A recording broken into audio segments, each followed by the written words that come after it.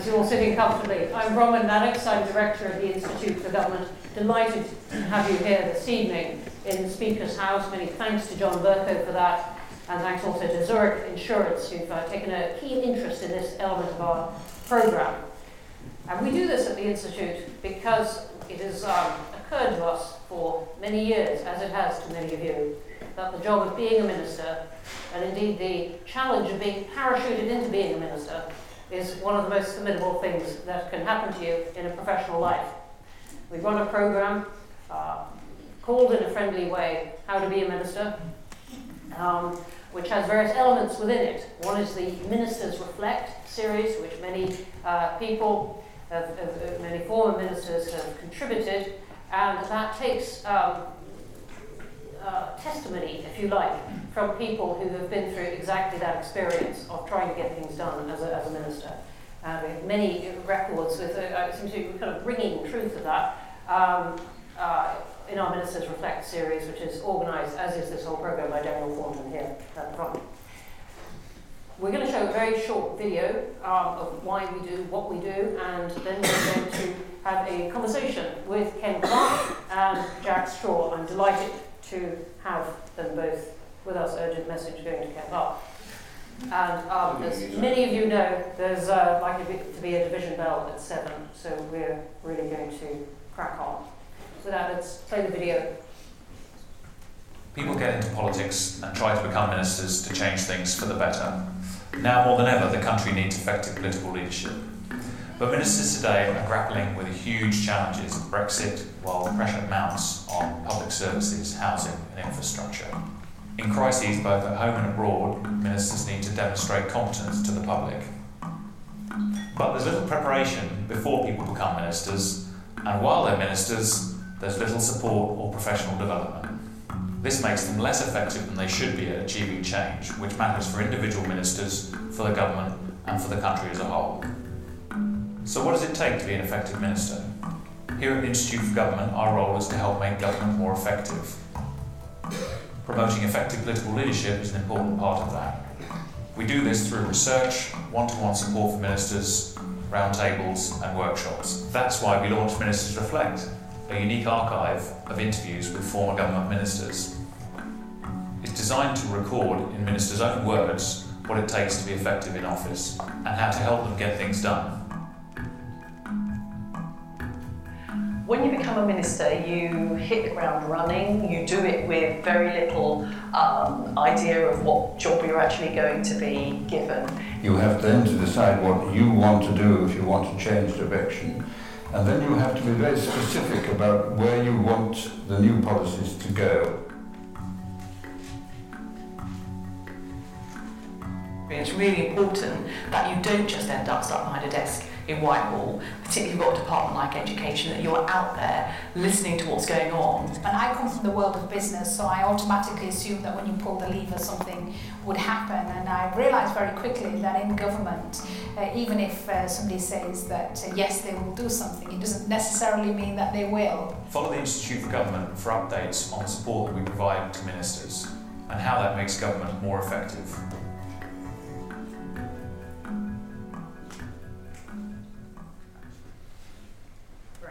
The IFG team for putting that together. And just to emphasise, a lot of the work we do in this area is necessarily private. It's in one-to-one meetings with ministers about how to set up an office, how to work with the civil service, how to prioritise and how to get stuff done. But we're here to have this discussion on this. I'm delighted to be joined by Ken Clarke, who's been Conservative MP for Rushcliffe since 1970, and many roles as minister, including Chancellor, Secretary of State for Health, Education, and both of our panellists, if I can call them that, have also been Home Secretary and Justice Secretary.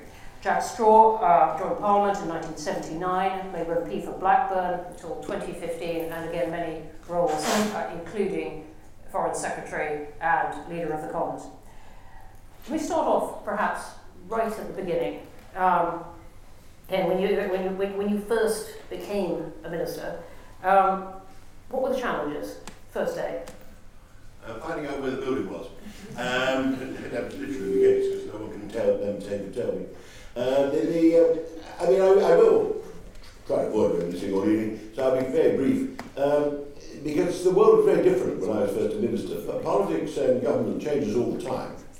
And this place we're in, maybe the same physical building nearly falling down, but the conduct of politics and the atmosphere of politics bears little or no relationship to almost 50 years ago. And the civil service has changed, certainly government has changed quite immensely. It's just the culture has changed. Some of the issues are debating Europe then, debating Europe now, too short. But the actual things you're talking about, the culture, the daily experience, the mechanics, are totally changed. I first became a departmental minister in 1979.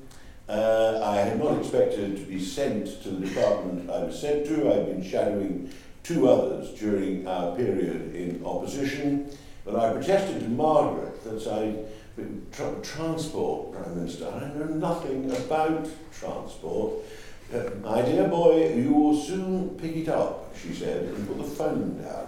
And so that's how it's long. That's why I had to find out anybody knew where the Department of Transport headquarters was in Westminster. The only relevant experience I had, apart from a few years as an MP, was PPS to a minister, and then being in the government whip's office, which involved obviously dealing with the parliamentary business again, but actually did take me into the odd meeting in ministerial offices. That was the lot. And I think that was typical of my day. The idea that anybody was trained for any of this would have been regarded as utterly ludicrous. I'm not sure I'd overdo it now. But a whole lot of completely different personalities would be selected for a combination of personal and political reasons, and you set off to find out what you're doing. And I found it was in the dreadful Marsham Street Towers. Fortunately, a guy met me at the door who said he was my principal private secretary. I didn't know what that meant. Turned out to be a very good man indeed, who was a great help to me. And he shook me upstairs, and I discovered I had something called a private office, etc. Absolutely nothing. What induction they're given now, I have no idea, but preparation, essentially I had nil, apart from my political obsessions the previous few years. And so I don't really know, through my long ministerial career, how all the other ministers worked out how to do the job. I think we all devised it personally, and we were very different personalities. I think, no doubt, helped by the civil service pressing me to do things, the ones I actually came to trust and get on with, I developed my own way of doing it. But I hadn't the foggiest notion whether other ministers did it as I did it. My Secretary of State was as brand new as I was. He was not a mate of mine. But you know, we kind of worked out together what our relationship was going to be with the civil service and with our colleagues. And I don't know what you describe. I think I ran a quite collective system. You haven't asked me what I think you ought to be trying to do. I won't go on and say it.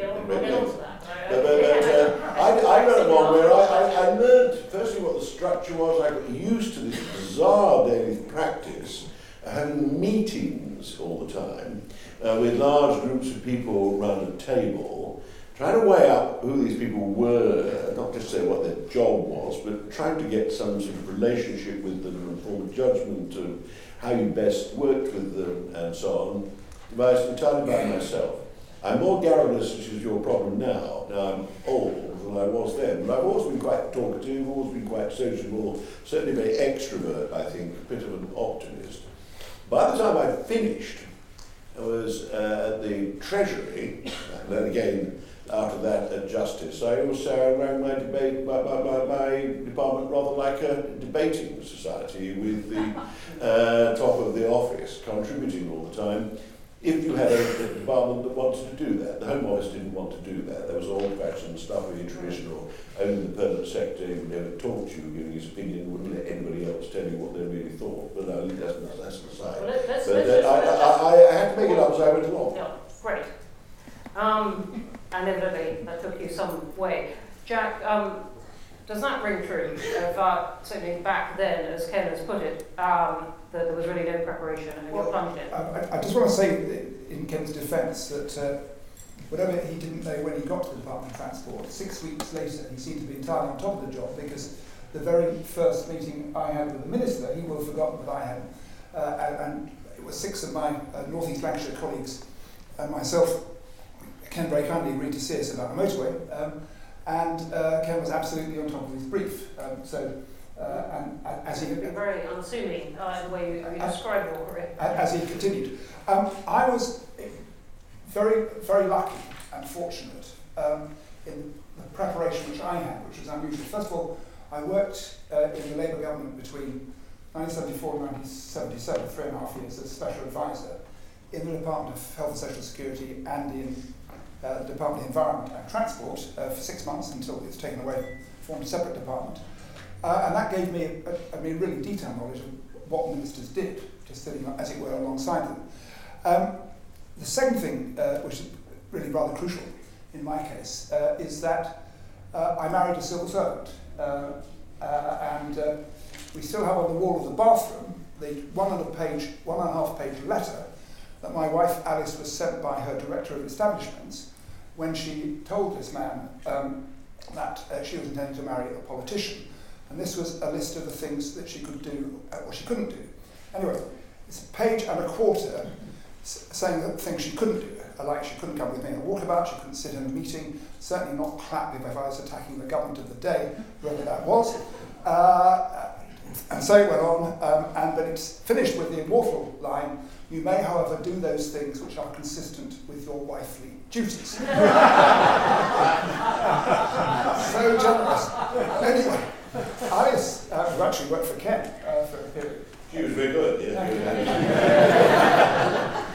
We had a Chinese wall, she didn't want to know, there was no to share. No, I trusted her completely. I'm sure she didn't tell you what was going on. She absolutely did not, and it would have been completely hopeless if she had. No, thank you. And I was managed to ensure that I was not shadowing the department in which she was. But of course you absorb the sort of civil service culture, and I got to know a lot of people. And the last thing is that I became, my first job was as Home Secretary.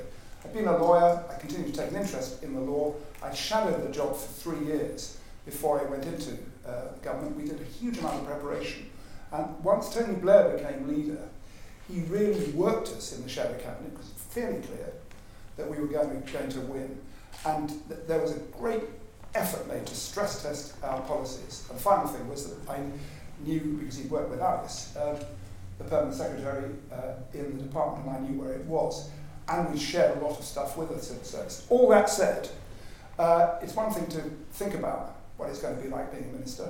It's another thing to be, and I've never been a junior minister, to go in to a department like the Home Office and be presented with a series of really difficult muck or nettle decisions, and they came in very quickly. I mean, one of them was a chap called David Shaler, who was a renegade officer from the security service.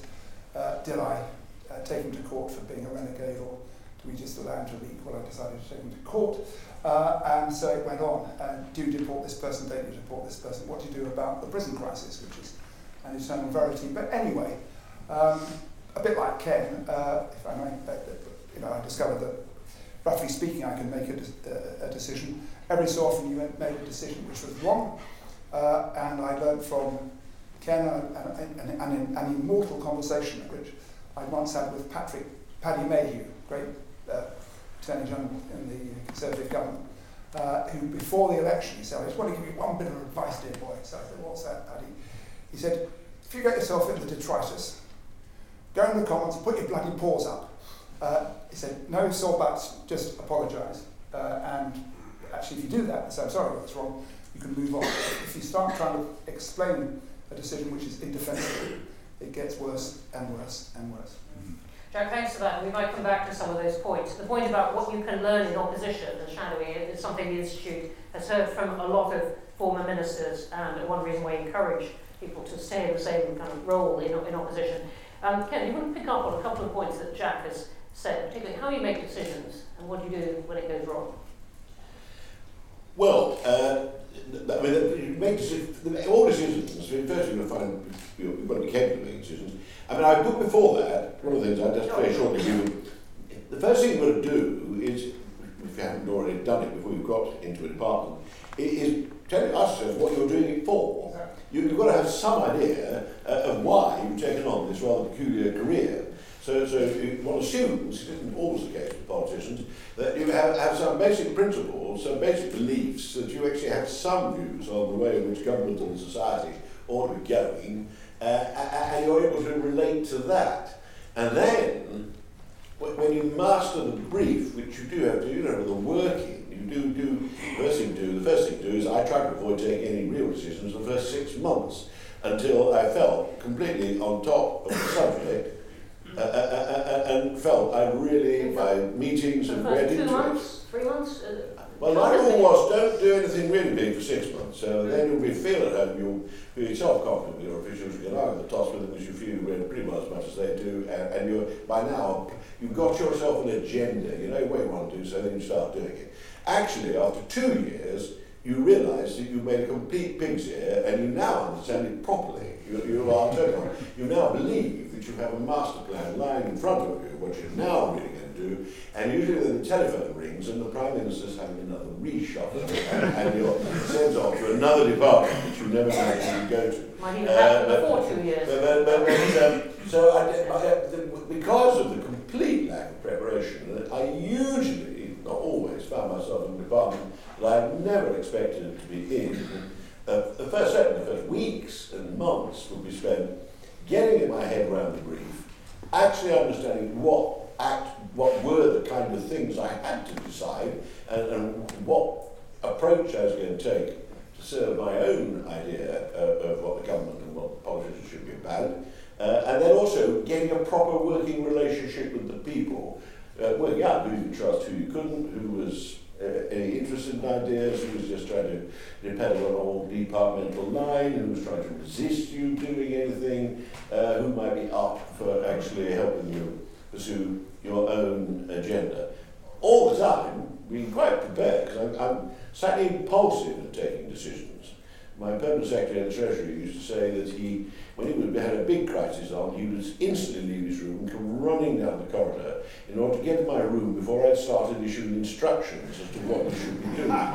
Once you get hold of me, I don't mind bloody great open discussion, every rank of department expressing their view, and then of course you modify your views. It's quite obvious that there's particularly if you've got to know somebody, he's got to know what they're talking about, and you modify it without losing sight of your aim. So, but I go back, I'm probably making it sound very ad hoc. It was very ad hoc. It was an absolutely fascinating experience. I did it for years and years and years and years, and the longevity of my career is the only thing that's undeniable.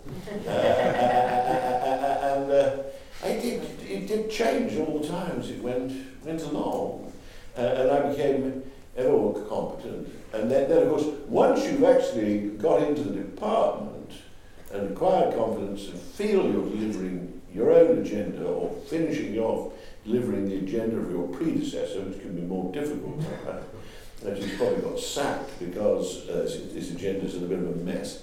Then you begin to feel your way and get going. But it does. It's a sort of, and then you also concentrate on the presentation. You've either got political skills or you haven't. They should get better as you go on, and then you've got to decide. But nowadays, presentation comes first, and then you decide what policies will improve the presentation of the government. I do take a very old-fashioned view that you ignore that. I always cite Margaret. It is true she never read newspapers, she never took an interest in opinion polls, we never had a popular policy when we were delivering it.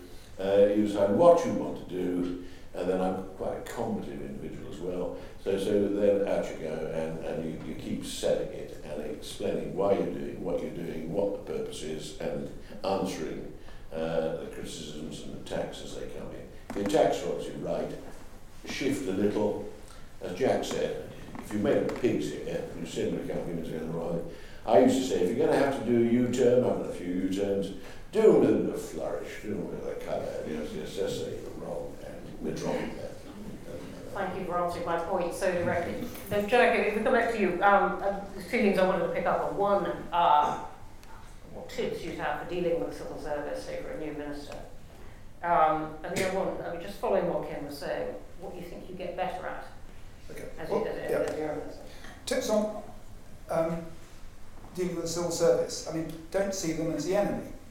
And that's the most fundamental one. And it's become a sort of running sore in British politics for some ministers to blame the civil servants and say that everything's been stuck in the civil service. My experience on both, in respect of governments on both sides of the House, was that the ministers who routinely blamed their civil servants were the ones who couldn't make decisions. Now, there were some exceptions to this, and as I say, I was lucky with all the preparation. I did have to, as it were, hit the ground running. We had to make very quick decisions because we were a new government and we were, life was going to get better, if you remember the song, and of course it did. And we had a very big programme, and we brokered that with the Permanent Secretary, Richard Wilson, and his staff beforehand. Very occasionally, I mean, the reason why you shouldn't treat the whole civil service as an enemy is very occasionally you need to be discriminating and say, I'm terribly sorry, that person's got to go. There was a chap who had been running a unit which was a bit of a backwater under the Conservatives, but we wanted to make this a sort of flagship policy.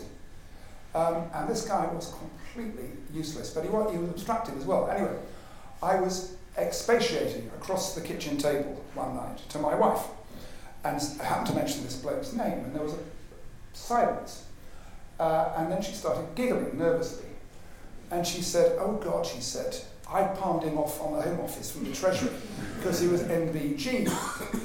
So I said, well, thank you very much indeed. Anyway, I then did speak to the Permanent Secretary and got him gently moved. Do you get better? Yes. What? So that was difficult. It was difficult. Yes, I mean, if you don't get better, you have to go. That's for sure. What do you get better at? What you get better at? You get better at judging your colleagues and the ones who will share your collective decision making. Better at handling number 10. I mean, and a lot, certainly in the Tony Blair days, early days, a lot of ministers were frankly intimidated by the kind of number 10 machine. Again, I'd been in opposition for 18 years. I was more senior, and I had a good relationship with Tony, and I wasn't going to be intimidated, so I wasn't. But I think, I mean, number 10 say, and I used to say, well, private offices are running, number 10 say. I say, well, number 10 is building, so who was it that picked up the phone? What are they saying? And I don't really, if the Prime Minister wants to talk to me, that's absolutely fine. Meanwhile, this is what I'm going to do. But if you're a junior minister or a cabinet minister nervous about your position, number 10 says can be very, very intimidating. I think it's about, Bronwyn, how you get better at decision making. You have to get quicker, but in my case anyway, certainly read the papers, because sometimes I'd be reading the bloody papers, and you'd find a kind of nugget way down at the submission, which exploded the rest of the argument and was about to lead to the end of your, if you hadn't noticed it, could lead to the end of your career. Not very often, but sometimes.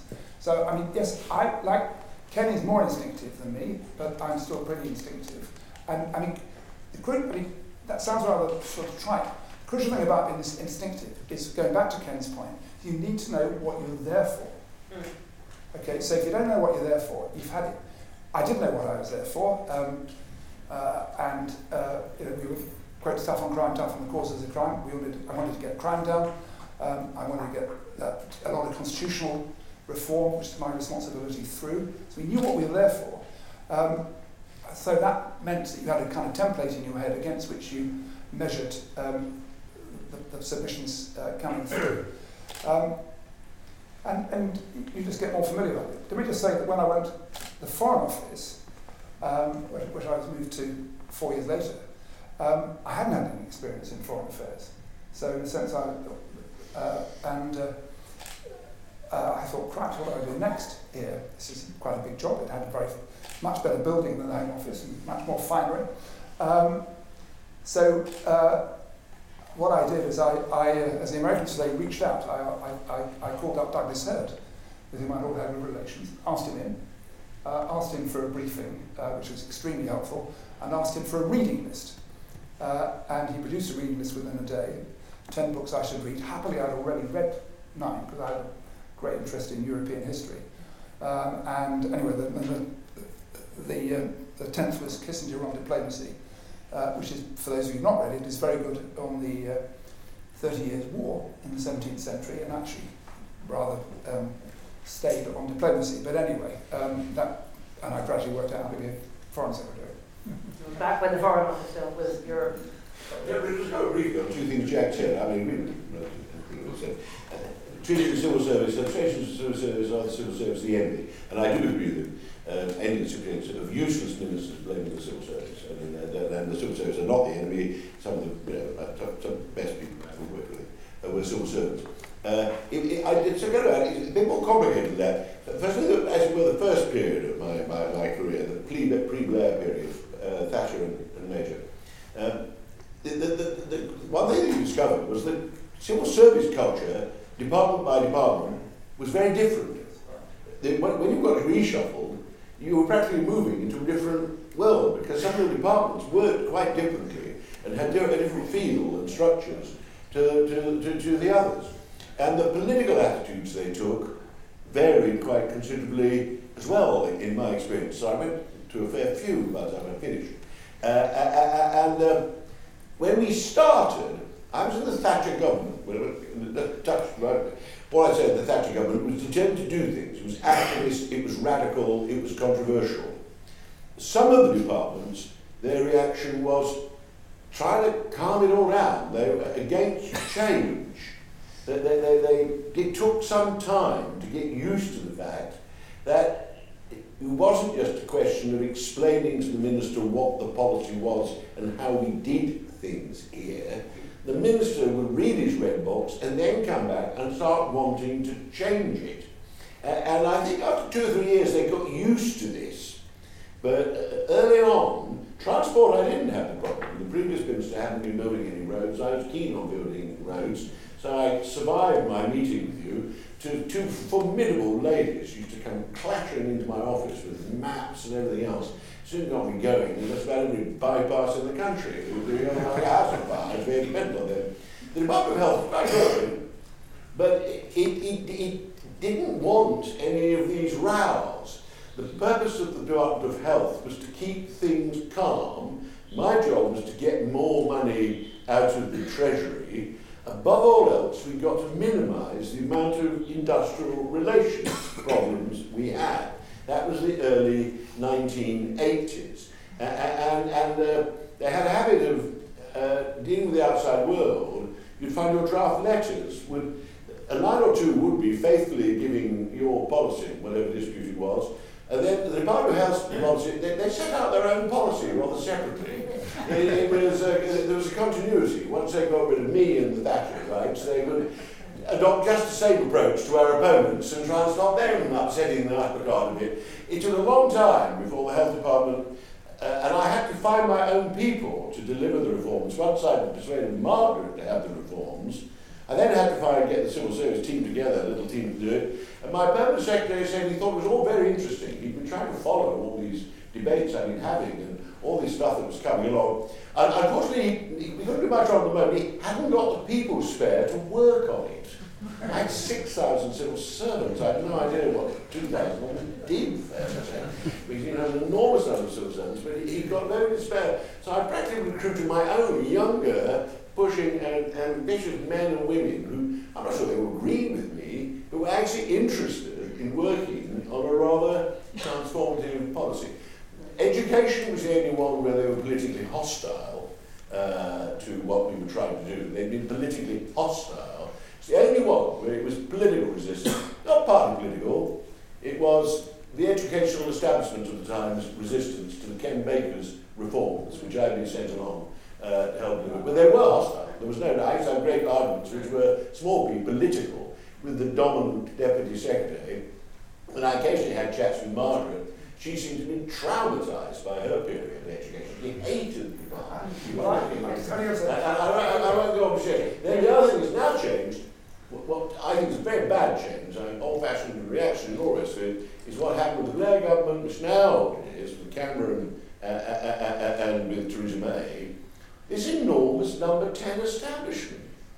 All these apparatchiks who seem to think they make all the policy and they control all the presentation, and they're ringing up trying to tell you what to do. I used to hit the calls when I was at Justice because the system was just going on. Number 10 were on the line, want to do this, and I said, well, number 10, I'm meeting the Prime Minister sometime discussing it. I'm not really interested. And I found they were having meetings in the department with my officials. And I got them all thrown out. What are you going to say? Because the vote's going to be at 5 to 7, so your time is more constrained than many people here. So I want to go to Jack on that, and actually to both of you on just what tips you would give ministers now, bearing in mind Ken's first point that many things have changed. Then we'll come to questions. Ken is absolutely right about the fact that different departments had very different culture and feel to them, and not much movement between them. And he's right too about the Department of Education, because I shadowed Ken, and although I had to sort of keep my sympathies fairly quiet, I was much more on his side in favour of pursuing the Ken Baker reforms than the old education establishment was, who were deeply reactionary and tied up to a really reactionary education world who devised policies for other people's children whilst ensuring that their own kids went to private schools, a whole damn lot of them, including in the Labour Party. I think being able to tap into outside advice is very important, and I did do that. I had only 2 special advisors in the Home Office and then 2 in the Foreign Office, whilst this number 10 was ballooning. But they were invaluable. So that's, I think, very, very important. And also advisory groups. But I mean, not the other thing I really did learn was if you've got a policy where you're pretty certain that the clients of the department are going to be resistant, as well as probably people in the department, you have to set a schedule of meetings and just drive it through. So I'll give 2 examples. One is on the Stephen Lawrence report. Now, the Lawrence report, thanks to a very good chair and all the rest of it, came out very well with a big agenda for change. I was petrified that it was going to go the same way as the Scarman report, which is also a good report on the Brixton riots in the 80s, but simply got shoved on the shelf. So I said, right, we're going to set up a working group, I'm going to chair it. We're going to meet every month. The cops are going to be there, the prosecutors are going to be there, everybody's going to be there, and we're just going to drive it through. Oh, are you sure, Home Secretary, all this stuff. Anyway, and I got the Lawrence, Mr. and Mrs. Lawrence there as well. And once people realised I was actually quite serious, and the police are conservative, but they also happily recognise an order when they hear it, and they go on with it. But if I hadn't done that, there wouldn't have been any change. The other thing was that in the fag end of the Brown government, I was very keen, this is much more a niche subject, but quite important, on piloting what were called social impact bonds, where you bring in private money for social benefit, and the private investors get some of their money back. Typically they're charities, but they may not be, if things work. And we were going to trial this in Peterborough Prison to set the prison a target for rehabilitation of offenders, have it properly monitored and measured, and the very Ronnie Cohen, a very distinguished man in the city, was leading this. And the department were very reluctant to pursue this. And the Treasury, although Gordon said he was in favour, were raising myriad of objections. So I said, okay, we're going to have a meeting every 2 weeks. I just had a meeting at the end of every meeting, we scheduled another one. And after a while, they got the point, and we got that through. I mean, so it may sound niche, but I wanted to ensure this was a bipartisan policy. I got ministers on side, but shifting this machine was really tricky. We're bound to go to questions, but I'm sorry, I want to say briefly, but your tips for new ministers now. Someone's starting now. Tips for new ministers: read your party's policy. Read your party's policy. Read some political memoirs because they can be informative. Ask your boss, the Prime Minister, or your Secretary of State if you're a junior minister, what he or she wants you to do and write it down. So keep a day book, so you've got the stuff not just in your memory. Ensure that you're happy with your private office, because sometimes the personality of the private secretary won't work. Then ask the permanent secretary to move them on. And set yourself a timescale. The other thing, I mean, certainly if you're a Secretary of State, work in a collaborative way with your ministers. So these are quite elementary things. I had a meeting every Monday, in every department I was in, with everybody around the table, and we find out what each was doing. Absolutely. Ken, tips? Well, the main one I already given. Just be clear, what it is you're wanting to do, and just keep asking yourself, are you actually making progress in actually delivering it? Are you doing it? And obviously, be clear in your own mind why you're doing it. So long as you actually have a sense of purpose and you actually keep checking that people are delivering what they've told you they're going to deliver, you've got momentum, then you'll be able to enjoy the job reasonably well. Actually, something that people don't remark on that much, actually enjoying it. Well, it's much better if you enjoy it. I mean, it depends on your temperament. There are many easier ways of making a better living. So I can't understand why the devil anybody does it who doesn't enjoy it, but without naming names, I've worked with people who are just miserable the whole time because it's a really rough trade, and you get, particularly more and more nowadays, personal pressures upon people are very bad indeed. Try and build a team around you, people you trust in the department. If you want a good private office, you've more say over who's in the private office than anywhere else. They're double agents. They will tell the department what you're up to and help the department prepare for meetings with you. You've got a good private office, they'll tell you what the department's up to and what the permanent secretary and the deputy secretary. That's much better, I can see my audience. I have to shout a bit louder so you can hear me. You need a core team inside. I mean, with the health reforms I already explained, I had to do that. And all the department joined in after a bit because we obviously were doing it. And I had to get that keen team round me who remained the key team, and then I got the senior officials actually joining in and hastily deciding they better participate in these, what turned out to be quite momentous events. So I concentrate on those things.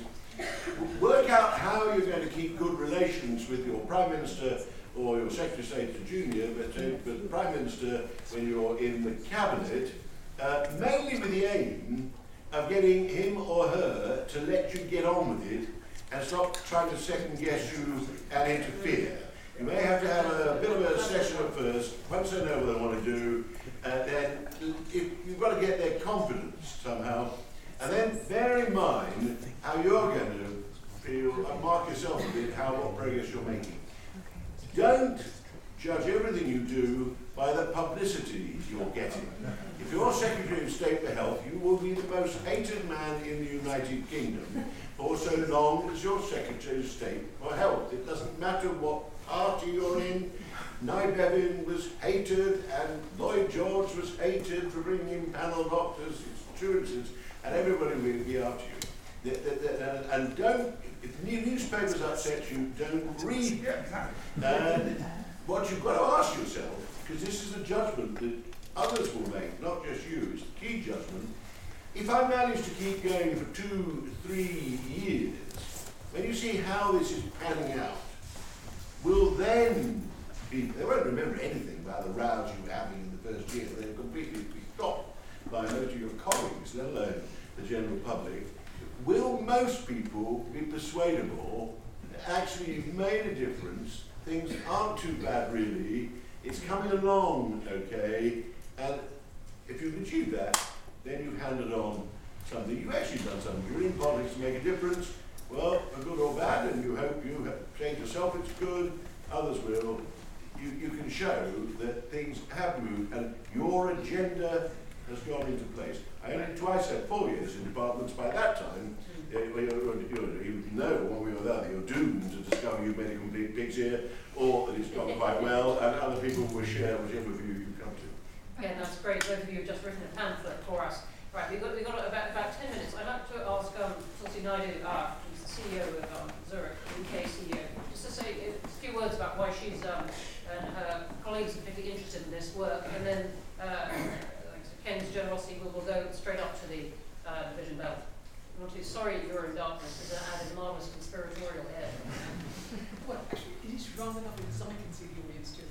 Thank you, Ron, and thank you, everyone. That was an astonishing masterclass in leadership and management. And I think we all sat here, those of us from the private sector, and thought every bit of that was relevant to our jobs and what we do all day. I started the day today talking to one of our colleagues who was being interviewed for something called the Senior Leaders of the Future program in our business. And my reflection as I went through that was, at every point in the private sector, you get trained, you get 360-degree feedback, you get all the various interventions that IFG does, and we take that for granted. I think the most important thing we need in this country now is strong, effective leadership and management. And they're two slightly different things, but both are really important. And we are living through a period of unprecedented change, of immense ambiguity and complexity. And for ministers coming into this, that must represent a huge challenge. So I can only commend the work IFG do. We're delighted to be supportive and really, really pleased to be here today helping, because we just think this is so important. This is a crucial time to fill our bureaucracy. Thank you very much to you and your colleagues. Thanks very much. Okay, questions? I was expecting a wall of hands, in fact. I was cracking on. There's one in the middle here, and one front. Go ahead. Do we have working microphones? No. Right, so stand up and project. I wonder if you could tell us more of the advice you had from Douglas Hurd, because my memory of Douglas Hurd as Foreign Secretary was that he was enormously successful by not really saying anything for lots of years. And I wonder if that's what he encouraged you to do. Great. Would you like to say who you are? Sorry, I'm Anthony Rubin from BBC. Great. Thank you, Douglas Hurd. And let me take the second one at the same time, yeah? Okay. Andrew Kahn, I'm a governor of the Institute.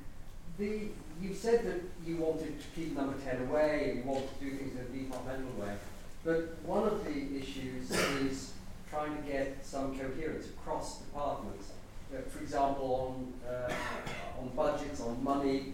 Did you feel you got the management information you needed?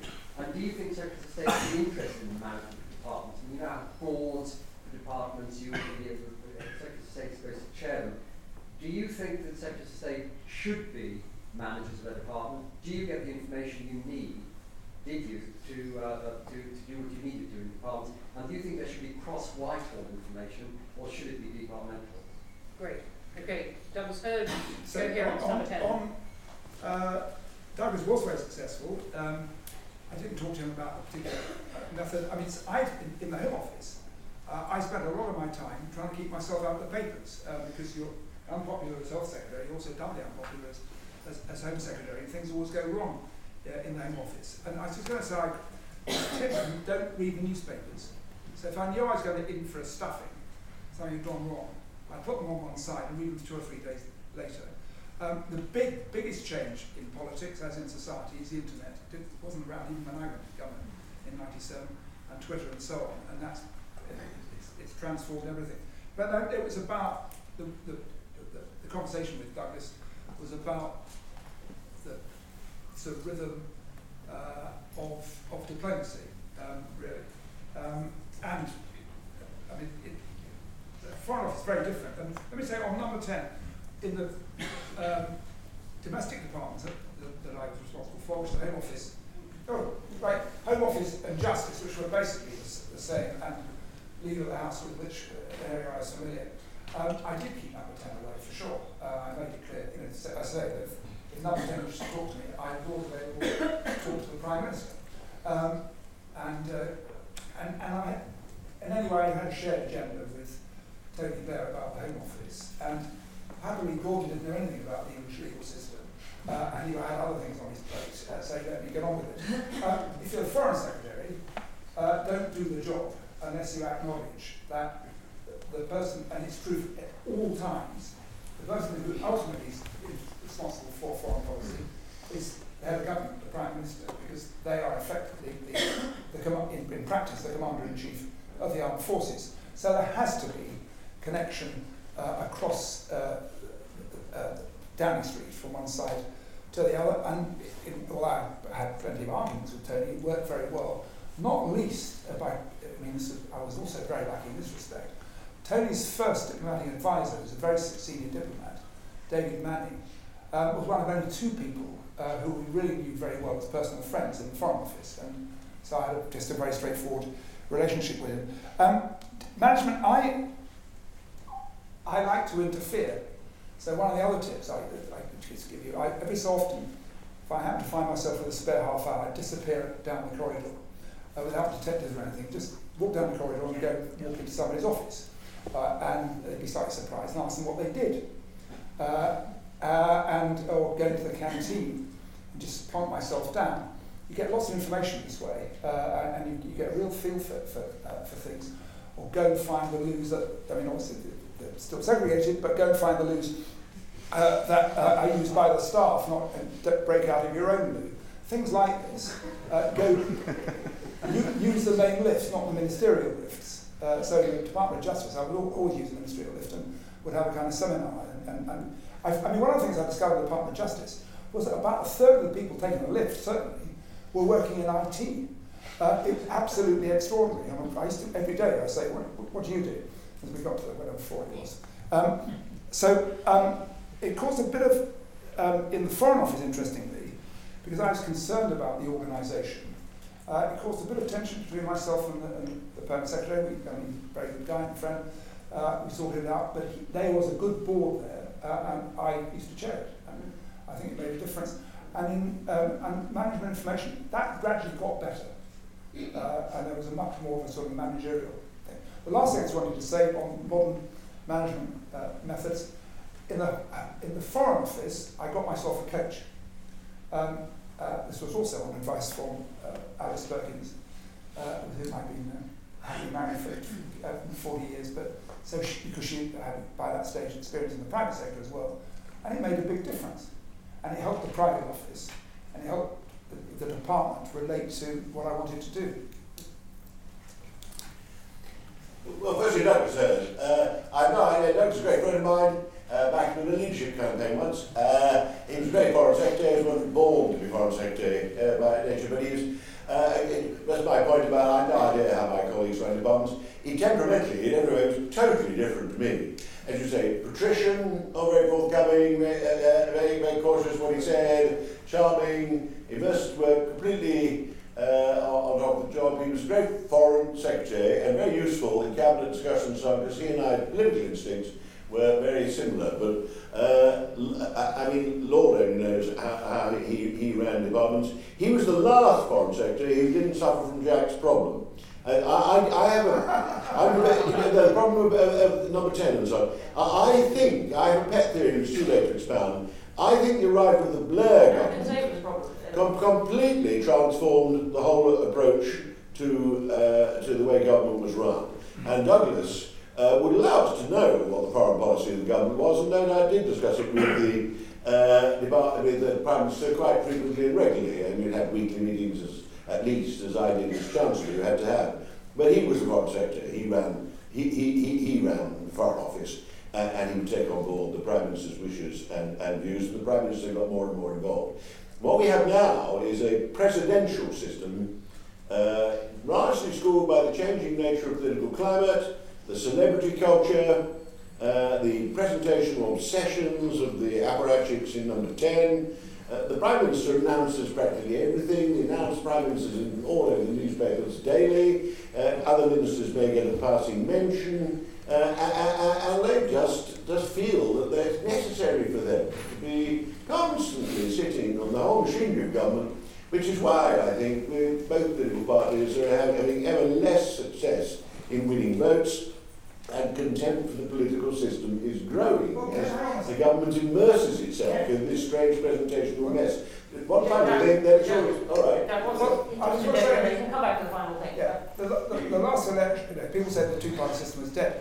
At the last election, for good or ill, 43% of the population, which was high even by Margaret Thatcher's or Tony Blair's standards, voted for the winning party. You didn't get the seats because it dropped off in third-party votes.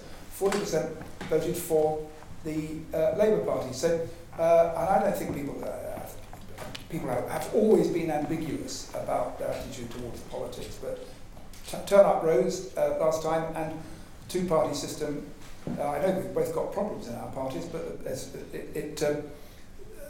the proportion of turning out went up. And on the number 10 thing, it's partly to do with the internet, but it's gone. And you can deliver. Thank you very, very much for joining us. You can deliver as you exit. If you want, you'll find all each other. I do think the last election, I don't agree with Jack on that. Nobody else to vote for, all the other parties in disarray. Both political parties were unpopular as parties. Most people made their mind up to vote before the night before for various reasons, and they held the nose and voted for the one they disliked least. I think to get back to a proper system, we need cabinet government, and we need political parties organised in a slightly more purposeful way.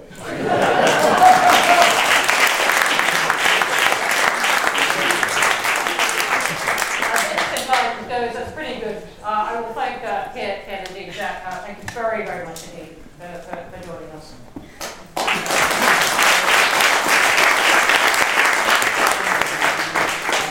have the IHG's pamphlet here, the contact to Daniel Thornton and Grace next door. Thanks very much.